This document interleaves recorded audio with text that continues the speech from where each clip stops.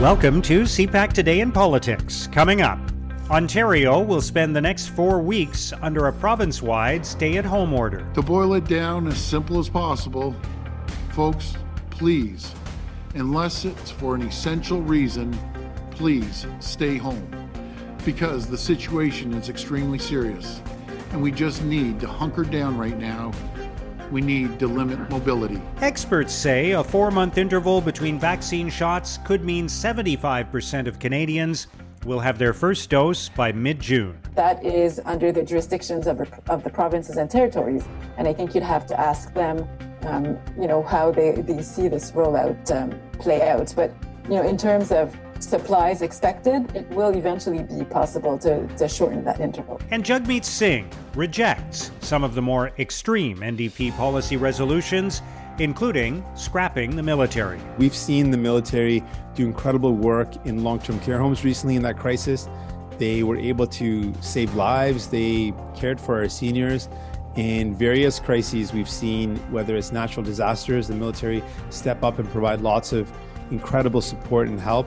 And I think it's important to recognize the incredible work and service of the people that serve in the Canadian Forces. It's Thursday, April the 8th. I'm Mark Sutcliffe. Let's get right to the top political stories this morning. I'm joined by National Post columnist John Ivison. John, thank you for being with us today. Morning, Mark. Ontario has now introduced a 4-week stay-at-home order after calls from public health officials in municipalities to take action. I think there's a sense that what the province had been doing up until then represented half measures and that more decisive action was required to stop the third wave. And I think it reflects a frustration people are having. Maybe it's the length of this pandemic, the expectation that by now things would be better. But there is a feeling out there, is there not, that governments should have done more sooner to stamp down this virus, this pandemic? Yeah, I think there's a feeling that a year in, we don't seem to have learned the lessons from the first and even the second waves. I think at the turn of the year, it was apparent, certainly apparent to me, because I was seeing it happen in my hometown in Scotland, which had pretty much avoided the first and second waves, but got really swamped with the third wave because of these variants. And I think the variants were the factor that nobody factored into what's happening now. Governments obviously want to try and avoid lockdowns. I mean, there is massive criticism of the Ford government right now, even among people who, they're complaining about lockdowns, saying we should have locked down further back at the turn of the year. So there's an inconsistency among in the public as well. But I think the bottom line is that governments are not particularly well structured for handling crisis like this. And it applies at the provincial level and it applies at the federal level. And I spoke yesterday to a senior public servant who's involved in the emergency management side of things, and he said that the federal government in particular was completely unprepared for this pandemic. That departments, even though they have emergency plans, often don't refer to them. They certainly don't coordinate with other departments. The one area of the federal government that's meant to look at this is the Government Operations Centre, which is meant to be an umbrella across departments. And yet it hasn't performed because there's no buy-in from each department. And he said essentially government works okay when it's routine business, when they're playing 5-on-5 hockey was the analogy he gave. But when they're a man down, or if there's something that's out of the ordinary, then governments are not particularly well placed to cope with that. The culture is just not there. This fellow was saying that essentially there's a risk-averse nature to departments. Nobody wants to come up with a basic plan. And he says, people say to me that nobody could have predicted this, but people did predict pandemics. Sure. And there should have been a basic plan which of 10 points to say, well, here's how we're going to handle the border. Here's how we're going to deal with the provinces. Here's how we're going to handle industry and businesses. And he said none of that was done. And this feeling was reflected in the Auditor General's report last month, I think it was, when she came out, that she essentially gave the federal government a pass mark when it came to handing out money. And as my source was saying, well, that's the easy part of it. But when it comes to coordinating between departments and between jurisdictions, the government was caught flat-footed.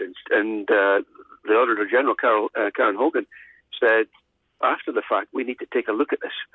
And Erin O'Toole, the federal Conservative leader, has said he would introduce a public inquiry. And even the health minister has said, yes, we'll look at this, although you do suspect that an inquiry led by the Liberals would not try and unearth too much evidence. But I do think that there is a real sense that the lack of accountability in the public service means that when something major like this, a major incident happens, there is critical failure in the way governments work. And it's not even a partisan thing. It doesn't really matter which government is in power. If the machinery of government doesn't work, then it doesn't matter who's in charge. What about the discussion around vaccines? There's been some debate over the last week about the interval between the first and second shot of some of the vaccines. The experts have now validated the idea of waiting 4 months, but it does mean while a lot of people are going to get vaccinated for the first time before the end of June, many people are not going to be vaccinated for the second time. In fact, most Canadians aren't until the end of the summer. Right. I mean, that's evidence of failure, because the only reason that anybody's proposing that is because there's not enough vaccine to go around. Canada's doing middle of the pack when it comes to vaccine. If you look around the world, we're not doing as well as the UK, which is where nearly half of the population is vaccinated, at least with the first shot. We're not doing as well as the US, obviously, where a third of the population has been vaccinated. But 16% of Canadians have had their first shot, and that's better than France or Germany or Italy. But we're now proposing to wait 4 months between shots. Now, other places have waited 3 months. Nobody's waited 4 months. And the only reason that anybody's proposing that is because we don't have enough to give 2 shots in the recommended period of time. All right, let's turn to another topic. The NDP has its convention this weekend. The Liberals do as well, of course. And Jagmeet Singh has been distancing himself from some of the more extreme policy resolutions that are coming forward. I think some people will point out this is kind of the mirror image of what Erin O'Toole has had to deal with at the Conservative Policy Convention of a few weeks ago. He, for example, Jagmeet Singh has said he doesn't agree with a resolution to scrap the Canadian military. What do you think about some of the issues that he's having to confront as the convention approaches?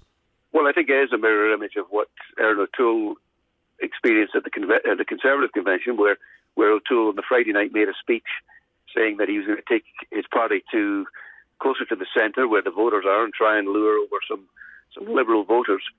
And yet he was dragged kicking and screaming back to the fringes by the party base, which then voted the next day to say they didn't think, a majority said they didn't think that climate change is real. Singh has had something similar going on. I mean, the convention, the NDP convention, it rarely disappoints when it comes to off-the-wall resolution suggestions. This year, the suggestions include taxing all wealth over $1 billion at 100%, which means that the NDP is in danger of losing the billionaire vote, I guess. The solidarity being expressed with Cuba and Venezuela, tearing down statues of Sir John A. Macdonald because he's an architect of the policy of genocide, apparently. And then phasing out the Canadian Armed Forces and retraining its members as public transit workers and park workers. That plus the usual pull-out of NATO, NORAD, every major trade deal. These things come up every NDP convention. Quite often, the more wacky ones don't make it to the floor to be voted upon. Rarely do they become policy adopted by the leadership, but they're always a sign that this is where the party's base is, and I do think it scares away moderate mainstream voters who look at, they might look sometimes at somebody like Jagmeet Singh and think, well, I'm not enamored with what Justin Trudeau's doing. Are there alternatives out there? Well, Singh seems like a nice guy. And then they take a look at what's behind him and go, maybe not. Singh is a good campaigner. I looked at the stats from the last election. He was polling at 13% in the month before the election was called. By the time the election day rolled around, in the week before that, he was polling at an average of 18% in public opinion polls. He's almost single-handedly dragged the NDP support level up 5 points. So there's no reason why he can't do that again in a campaign. But I do think that the chances of a major breakthrough, the way similar to the one we saw with Jack Layton, is very difficult when you've got the centre of gravity of your party is still further to the left than the party leadership. Is all of that good news for Justin Trudeau? Well, I do think that the bloom has come off the Trudeau rose. I mean, I don't think that there's any great enthusiasm for what he's done over the past 5-6 years. This was, to me, the evidence of this was when I was tweeting about homelessness, people feeling politically homeless. And then we conducted a poll and found that 57% of people feel politically homeless.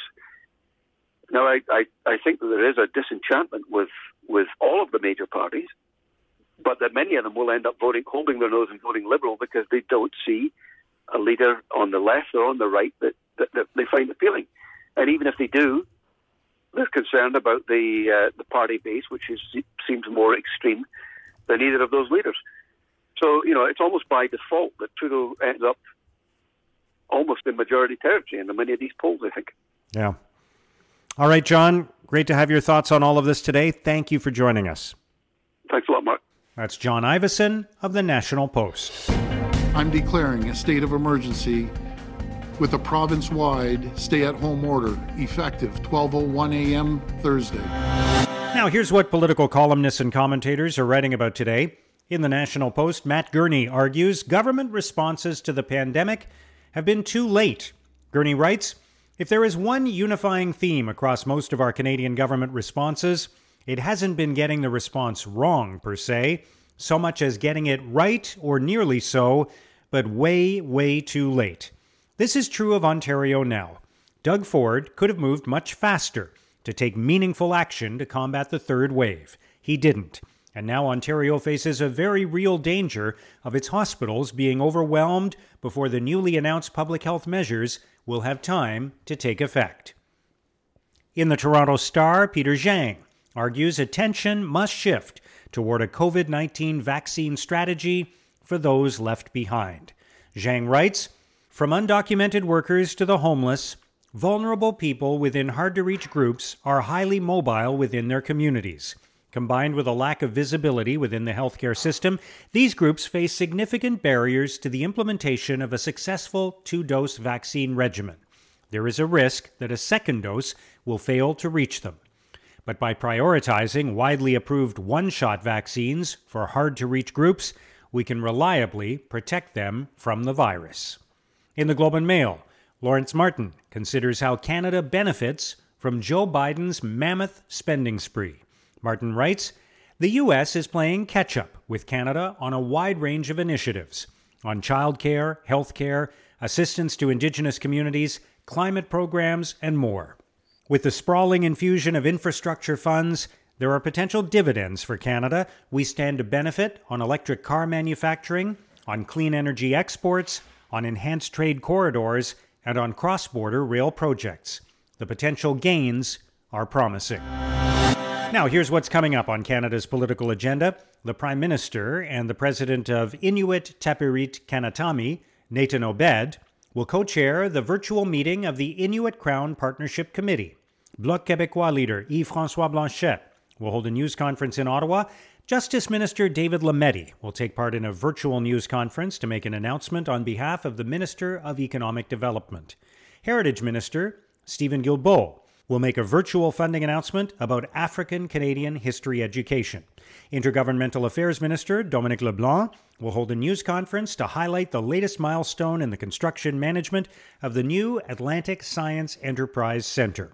Minister of Seniors Deb Schulte will announce funding to support the development of the National Online Knowledge Hub Healthy Aging Core. And Government House Leader Pablo Rodriguez will hold a news conference to speak about support for several winter tourism organizations. And that's CPAC Today in Politics for Thursday, April the 8th. Tune into Primetime Politics tonight on CPAC for coverage of all the day's events. Our podcast returns tomorrow morning. Have a great day.